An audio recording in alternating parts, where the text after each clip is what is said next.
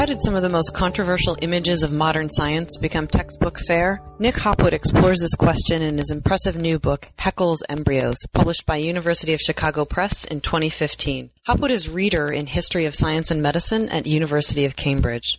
You can see the images Hopwood discusses during our interview in a new online exhibition, Making Visible Embryos, which explores visual culture as part of a Wellcome Trust research initiative from generation to reproduction. I'm Laura Stark at Vanderbilt University.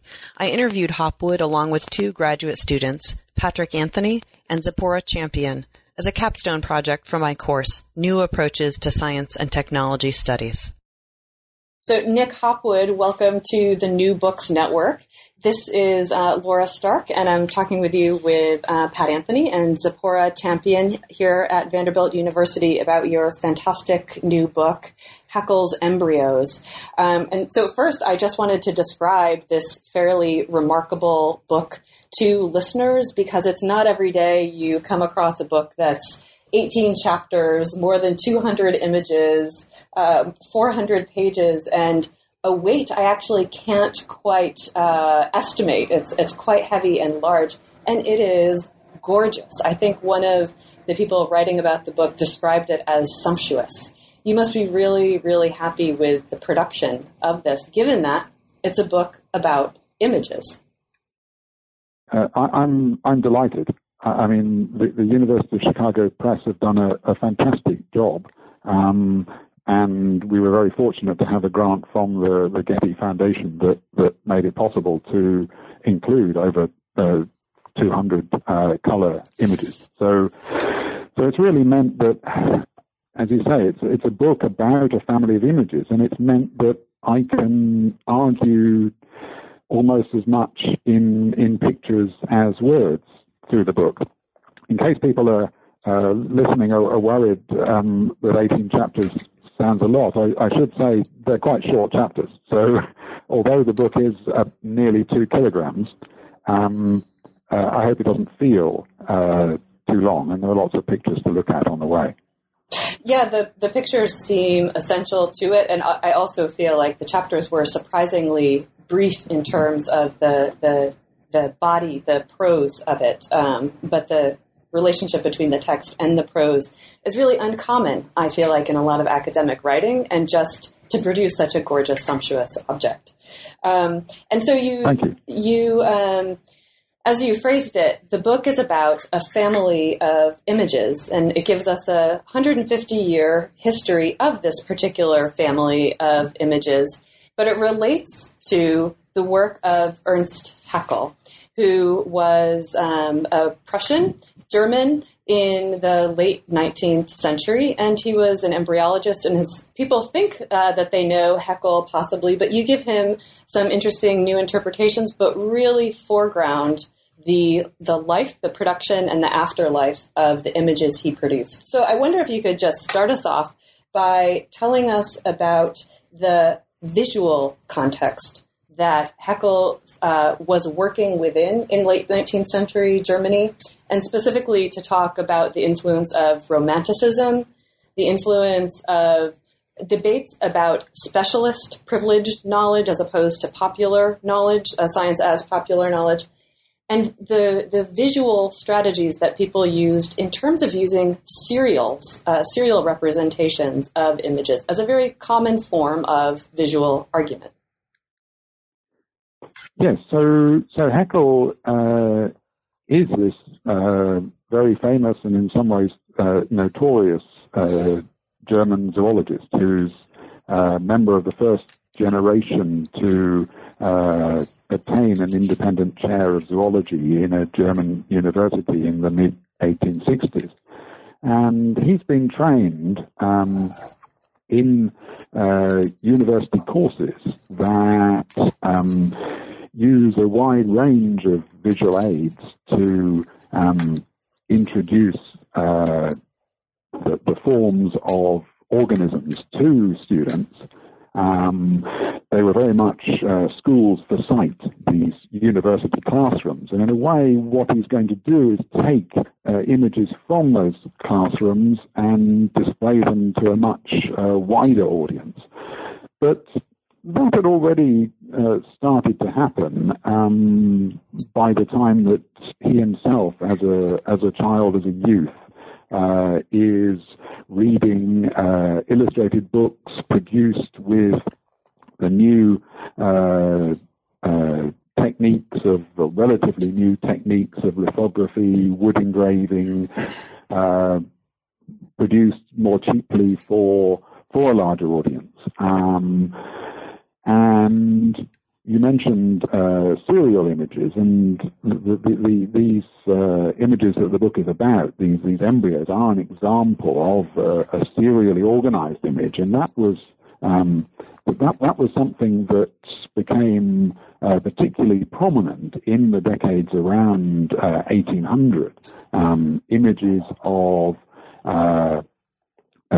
series of all kinds, but most importantly, embryological series that represented the course of a pregnancy or the development of an animal in a series of images representing progressively more advanced stages. And these then became some of the most important representations of progress in the 19th century. One of the things that you show is that using series was a common practice, and at the same time that the way that Haeckel used series was very innovative in that he used what the images that became iconic, as you argue, were the embryo grid images. And so it's interesting to see how, despite the fact that there were conventional practices, there was a way in which to be novel in this context. And so here I'm going to hand it over to Pat to talk with you more about Haeckel and the embryo grid. Okay. Hey, Nick, this is Pat. Hello. So Haeckel's probably most famous for this phrase, ontogeny recapitulates phylogeny, meaning that the development of the embryo expresses the evolutionary history of the species. So I'm wondering if you can tell us about how Haeckel's embryo grid illustrates this concept, and also how this embryo grid reflects 19th century ideas about progress in nature, teleology, and the great chain of being. Okay, so I mean, let me start by just trying to paint a picture of this grid so that everyone knows what we're talking about. Perfect. These are images that, in their canonical form, have rows and columns. The columns represent vertebrate classes or species, culminating in humans, and the rows represent developmental stages from a relatively early to a relatively late stage. And in the most developed forms of the pictures, the top row, all the embryos look pretty much the same. That's evidence of common descent for Haeckel, and then they diverge down the page towards the adult forms. And so that is the most striking thing that the pictures show. One of the revisionist arguments in the book is that it's maybe a mistake, but don't worry, it's one that specialists have also made, to assume that since Haeckel is famous for ontogeny recapitulates phylogeny, the idea that we climb our evolutionary tree in the womb, because he's famous for that, these embryo grids must primarily illustrate that concept. Now, it is a concept that runs through his books. Since fossils weren't so available, embryos were extremely important evidence of evolution. It's also true that we can see examples of recapitulation in the grids. But it's not the most obvious point. The point that really leaps out is that the embryos start similar and then diverge. And that's also, that's what it's fundamentally about. It is also supported by the reconstruction I've done of how the grids were built up initially from pairs of drawings. So that are put together and actually only become a grid in the second edition of Haeckel's History of Creation, the book that does more than any other, perhaps, to take a developed Darwinist system to the reading public. We're talking now from the end of the 1860s through to the First World War. So ontogeny recapitulates phylogeny. That is a very important frame, but pictures have a life of their own, and they're not just readouts of the theory. In a way, they're more general and more open to different kinds of interpretation. I think that's one reason that they lasted so long and could be used by so many different people for so many different purposes, including sometimes against Haeckel. You used the wonderful phrase flexible resource to describe what is, I take to be the main point of the book, was to try to understand what makes images successful. So thinking about the story of these images as flexible resources, they were often attached to the man and the character of the man, Haeckel, who was, he's now known for being an embryologist, for being Germany's sort of most well-known supporter of Darwinism, and also a supporter of popular education for science, and also as a forger. But I really admire the way in which you recast the very conventional questions of basically rendering a judgment on Haeckel's forgery by asking who is making these charges and what was the context in which these charges were taking shape. And one of the interesting things you show is that it wasn't just in specialist circles, and in fact, the immediate aftermath, the charges came up relatively late. The immediate aftermath happened and then was sort of shut down within specialist circles, and it really only opened up at the first inflection point of the three that happen in this book. So around 1875, 1909, and then 1997. This first inflection point was really taking place in a broader popular context, and it was not just the embryo images that were contested. So I'm wondering if you could set us up what was happening in 1875.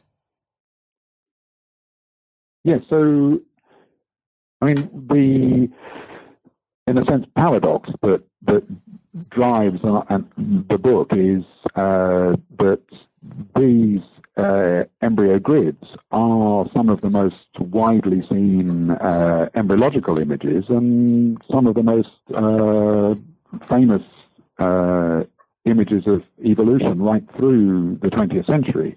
But Haeckel is accused of forging these pictures and others very early by colleagues who don't necessarily oppose the theory of evolution, but do oppose the interpretation that he gives to it and the uses that he makes of it. And so, yes, you're absolutely right. I've tried to stand back from the question, well, so did he forge them, and what does that mean for Darwinism?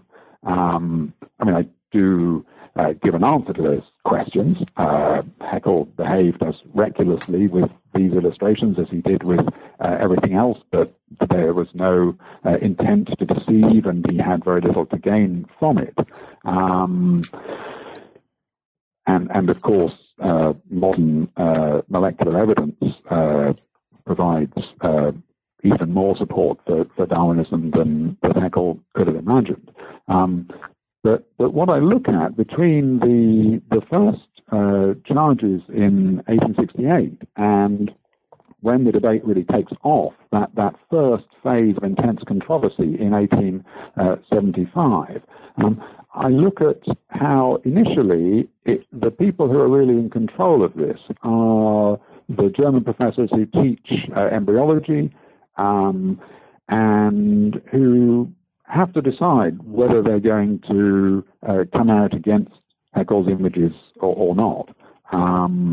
And as you said, it takes a while for this to take off for various reasons, but to a significant extent because the majority of the teachers of embryology see the pictures in their argument for similarity among vertebrate embryos as confirming something that they already knew, or at least thought that they ought to remember from those lectures that not all medical students had really enjoyed. So it takes quite a bit of work by Haeckel's critics, and especially the Swiss anatomist and physiologist Wilhelm His, to argue that not just is Haeckel wrong about using embryos as evidence of evolution in the way that he does, but he's also played fast and loose with the truth in his illustrations. And actually, he argues that for this, Haeckel should be practically excommunicated from the community of researchers. What's at stake there is an extremely important disciplinary dispute over how embryos should be studied. I mean, should they be primarily evidence of phylogeny, of evolution, or should they be studied physiologically to try to understand the mechanisms in the here and now by which one stage becomes the next? And those are really two major frameworks for late 19th century life sciences that clash here in a particularly important way. So that is everyone who accuses Haeckel of forgery and who will over the following years and decades have some axe to grind against him, and that is the most important one initially. But it's given added charge because this is a time when middle-class readers in Germany are learning about Darwinism, and it's the main phase of the reception of Darwinism in Germany, and Haeckel is the leading figure in promoting this. Haeckel was the German Darwin, as he's often called. That is happening. Go ahead, Nick. And at the same time, there is a very big controversy between the church and the state in which Haeckel is fighting, and a lot of concern among professors in the sciences that they want to negotiate a relationship with the state in which they're free to research, but agree not to teach controversial topics, especially involving religion, and Haeckel is riding roughshod over that, and those are really the things that are causing a lot of trouble. Yeah, you have this wonderful phrase that really resonates with the recent objectivity debate. So thinking of the work of Daston and Galison, but your phrase of learning how to see depended on learning what to see. So the issue of what's happening in this debate, and then what forms of visual representation are privileged and prioritized, is the way in which this is playing out. You give a really remarkable reinterpretation of this controversy, and here I'm going to hand it over to Pat. Yeah, I'd like to draw some attention to Chapter 7, Visual Strategies, and this is where you challenge Lorraine Daston and Peter Gallison's argument that the debates between Ernst Haeckel and Wilhelm His can be seen as a clash between the virtues that scientists associate with competing types of illustration, what Daston and Gallison called truth to nature and mechanical objectivity. But you've argued that these debates were not so much about scientific illustration as the conduct of the scientists in presenting those illustrations. So could you tell us how your argument differs from that of Daston and Gallison, and also what's at the heart of the tension between Haeckel and His? Daston and Gallison are surely right that some of Haeckel's rhetoric illustrates opposition to mechanical objectivity. I just don't think that was the main issue here. And I don't think they disagree with me. What I think's going on is partly that Haeckel is engaged in a defense of morphology against the increasingly quantitative, physics-oriented physiology that was his main disciplinary enemy and that Wilhelm His represented, and is really trying to import those approaches into embryology. I think the second point is that larger issue about the limits of science and the kind of restraint that scientists should practice, and that does link to the mechanical objectivity argument, but it's quite a bit bigger. And that's the basis on which His is intervening and criticizing Haeckel's use of evidence, and with a very strong moral charge. Where I've tried to go a bit further than what especially Lorraine Daston has written about this case is to say that ideals and even practices of drawing are all very well and are very important, but of course these are not projected directly to readers. So what we're seeing when we look at their books are the products of the much more practical activities of printing and publishing, the different ways that pictures could be put on the page, and so that's what I explore in that chapter, really, looking at two of the most famous and important books in the history of embryology, Haeckel's Anthropogeny and The Letters on the Form of Our Body by Wilhelm His, and exploring those as, I think, rather daring experiments with genre and illustration that kind of create a very different relationship of readers to the pictures, corresponding to the different attitudes that Haeckel and His have. So here's just to give one example. Here's his book where he's talking about a very mechanical way of understanding the embryo and how it develops from one stage to the next. Contains very vivid physical illustrations that are designed, I think, to really give the reader a sense of what it might mean to fold up the tissue and make organs out of it. In thinking about the ways in which publishers and translations worked, it seems like in thinking about the success of an object or a family of images is especially interesting in this case because, as you show in the sort of second inflection point in around 1909, this relates to the production of the sort of cheap pamphlets in which the images from Haeckel, the embryo grids, actually start to become iconic, as you say, based on the 1874 image. And so it's interesting to see what that does to historical interpretation. Instead of seeing the 74 embryo grid as always already iconic, to see how this actually only happens 35 years later. And part of this happens through the reproduction and the reworking of the embryo grid in different national contexts. And so in addition to the impressive historical length of the book, you also expand out into the translation and the publication in the U.S.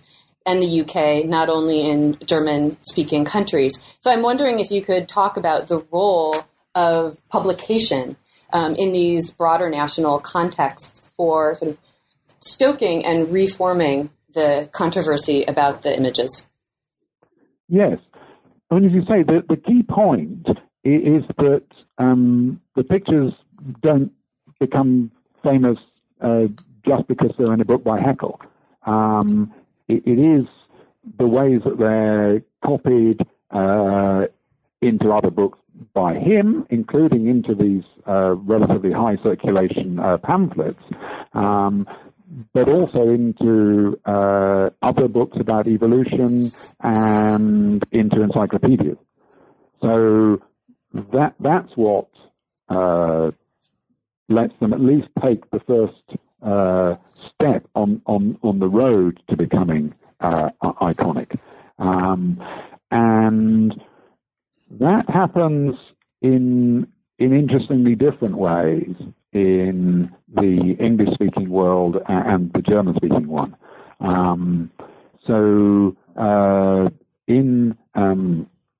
In Germany, Haeckel is very well known, and it's also rather well known that he's taken some liberties with his illustrations. So, especially when this second phase of intense controversy takes off, as you say, in 1909, when this really does become front-page news, the question of forgery, the pictures become so hot to handle in a way that although some supporters continue to use them, there's really no way that they're going to be introduced into textbooks in German schools. It's extremely controversial that Darwinism even be taught in schools, partly because of the controversies involving Haeckel. In the United States, by contrast, Haeckel, although by the early 20th century, very famous too. I mean, he's the most famous living evolutionist worldwide by that point. And the details of the controversies are not so well known, and although it's known that he takes liberties with illustrations, those thoughts are not really attached specifically enough to the embryo grids. So they are copied into high school textbooks from as early as 1900, and have a long then and very successful life in American high schools and colleges. So it's going to be quite a different story in the different language contexts, and that of course provides some of an answer to the paradox that I mentioned earlier. How can the most controversial pictures in the history of science, and they really are extraordinarily controversial in hundreds of magazine and newspaper articles and several independent publications, how can these incredibly controversial pictures become standard textbook illustrations in the 20th century? So that's partly why it was important for this book to deal with the Anglophone literature as well as the German.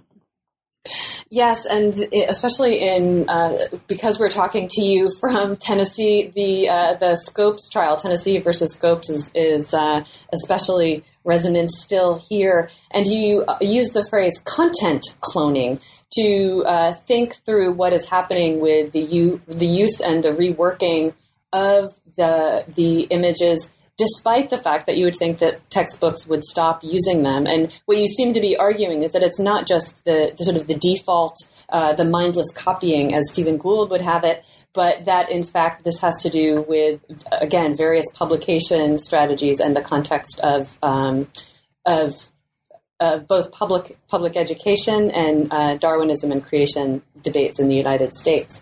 But one of the other ways in which the images continue to be copied, and so this seems to be the part of the essence of what makes a successful image, is that it's not just one image that's preserved and that there is an original, but actually how many there are. And so that seems to be the paradox that you're showing. One of the ways that this happens is through the ways that standards are set that not only are in negative response to Haeckel, but actually absorb Haeckel's images, so thinking about the normal plates and the standards produced in that way. So I'm going to hand it over to Zipporah for this question.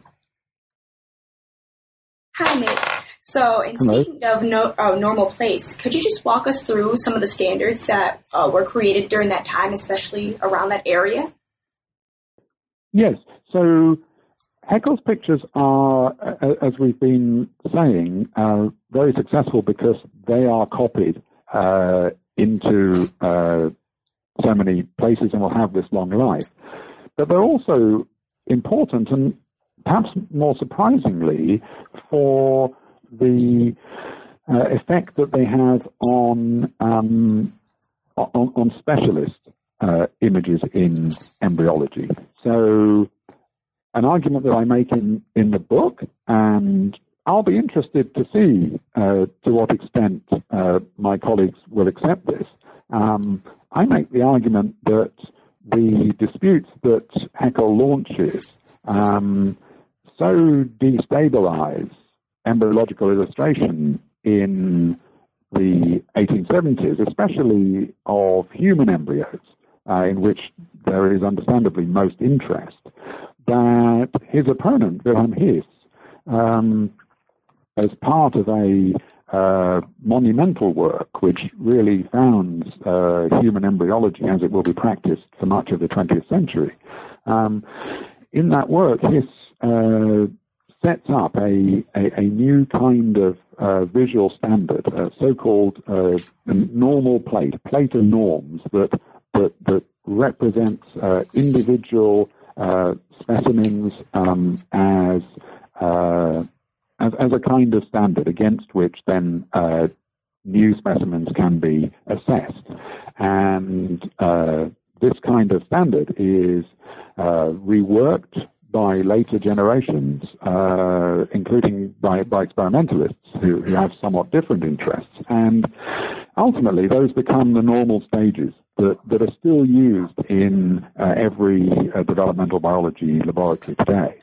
So there's a way in which Haeckel's pictures that some people dismiss as merely popular, just for teaching, not to be taken seriously. They're actually, they were always for a dual audience of his peers, the professors, and lay people.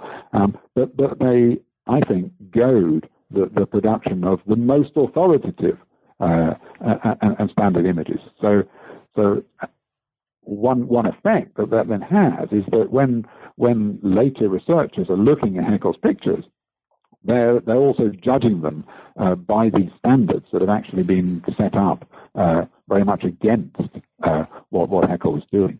So that's the story with the normal plates. Yeah, and in thinking about how, or what makes an image especially iconic, is that sort of the phrase for unknowing pornography is you know it when you see it. But actually, the strange thing about iconic images is that you know it before you see it. So this seems to be one of your claims about the peculiar way in which some images, including these embryo grids, are iconic, is that people have standards which were in part come out of those images themselves when they first experience the images. So it's really one of these interesting reverberations that you show.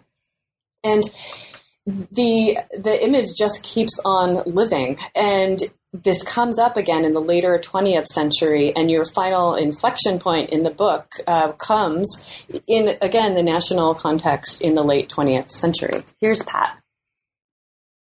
Yeah, so you show how, in spite of the controversy, and maybe because of the controversy surrounding these images, they survived through the 20th century and even into our own. So I'm wondering if you can tell us about these most recent public appearances of Haeckel's embryos in 1997 and 2010, and what these reappearances tell us about the social life of images.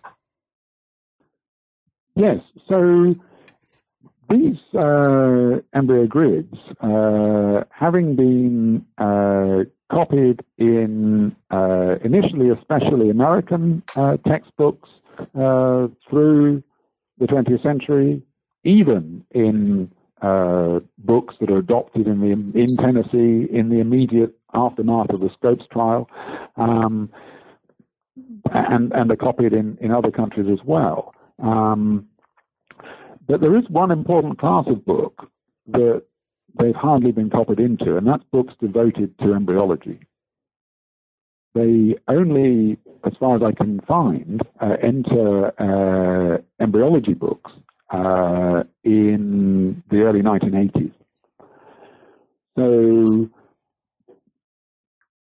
from there, as developmental biologists became more interested in the whole problem of embryology and evolution, which had been rather neglected in the middle of the 20th century, they start copying these pictures more widely, including into quite advanced, into review articles, symposium volumes, and quite advanced textbooks, and maybe looking at them more carefully.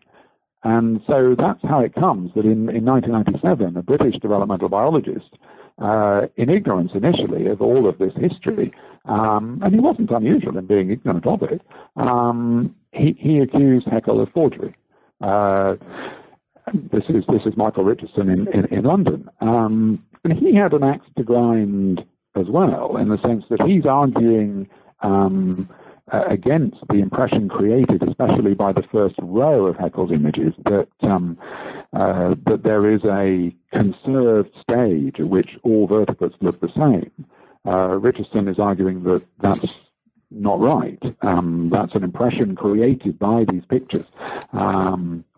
That actually natural selection is acting on that stage too and producing diversity. A lot has changed by the time this forgery charge is made. It's picked up in the Times newspaper, and from there in other newspapers and in Science magazine then in the United States. And from there, the newly much more powerful neo-creationist movement for intelligent design latches onto this controversy. And really the combination of scientists now being reluctant to use the pictures and creationist pressure around textbook adoption decisions and the like leads the pictures finally to be taken out of the textbooks within in some cases within weeks or months, but pretty broadly within years. That doesn't mean that the pictures suddenly go away. In fact, it's now with this huge controversy, ways of arguing where we expect to see a picture when we hear an argument about a picture, and the takeoff of the internet mean that the pictures are suddenly more available than they have ever been before. In a way, it's only now that they really become icons. Of course, for the advocates of intelligent design, they're a kind of negative icon. They're an icon of Darwinism as a forgery. They're no longer icons of evolution in a more positive sense. But even this, I have to say, when I first finished the book manuscript, when I finished the first draft, I thought this was how it was going to end. I thought, well, they probably will survive, but only in this sort of creationist use of them, and people like me, historians of science, will use them, but they're almost excluded from biology. And then at the end of 2010, as you indicated, the pictures are reproduced, not just anywhere, but in perhaps the most sought after space in the whole of science publishing, the cover of Nature, the international weekly journal of science. And they're reproduced there in a very unusual form, made up of a mosaic of stained fruit fly embryos, to argue that new genomic techniques had confirmed the existence of this conserved stage that Haeckel is associated with. So, I mean, what that really shows is not just that pictures can hang around for a long time, but that they are copied because of the rather specific ways that they can be used to make arguments, and it shows how they're not just hanging around, but they're still involved in innovation. This mosaic was quite an innovative thing to do, and actually this cover spawned a software program that can be used to produce other mosaics. So they're really involved in visual innovation. 140 or so years after they were first produced. So that's why I was pleased to be able to end the book on this case, this case that encapsulates what I call the shock of the copy. We perhaps tend to think of copying as derivative, unoriginal, boring. What this case shows is just how creative, contested, and consequential it can be, how much this can matter if we want to understand why we see particular pictures in particular places. It's a really nice recursive point that you make, that we expect to see an image when we hear an argument about an image. And these images live on today in 2015 in your own book, in Haeckel's Embryos. And so here I'm going to hand it over to Zipporah to wrap us up. So still on the point about the recycling and reemergence of images, I was wondering, how do you think the image has evolved or even found its own life with your own creation and recopying of the embryos? That's a nice question. I think that's why I'm so pleased that it was possible to include so many pictures in this book, because what it's meant is that I can, in various ways, contextualize and recontextualize these pictures. It's been said that iconic images gain their power by casting into the shade all of the other images that were produced around the same time, and so that's how Haeckel's pictures can come to stand for the whole of comparative vertebrate embryology. Something that would have shocked and appalled the expert comparative embryologists of his day. By putting them in the context of the pictures that Haeckel copied to make his own, other pictures that were produced around the same time, and then the various copies that were produced from his images. And at the same time to marshal visual evidence of the ways that they were produced, the ways that they were read in different places at different times. I'm not trying to rob them of their iconicity, but I am trying to open them up, make them an image that we can look at again, and in a way turn them from a kind of dead icon that we just take for granted, like surely generations of school children did in those textbooks, into an image that is not just controversial and doesn't just have to do with where one stands on Darwinism, but can help us understand how some images out of the thousands that are produced succeed in monopolizing a topic, coming to stand for a whole domain of knowledge. Nick, thank you so much. You've been incredibly generous with your time, and your book is so much more than Haeckel. It's a really incredible, I think, theory of visual representation and material culture and so much more. So thank you for talking with us about Haeckel's Embryos. Thank you very much for reading and for all your questions, all three of you.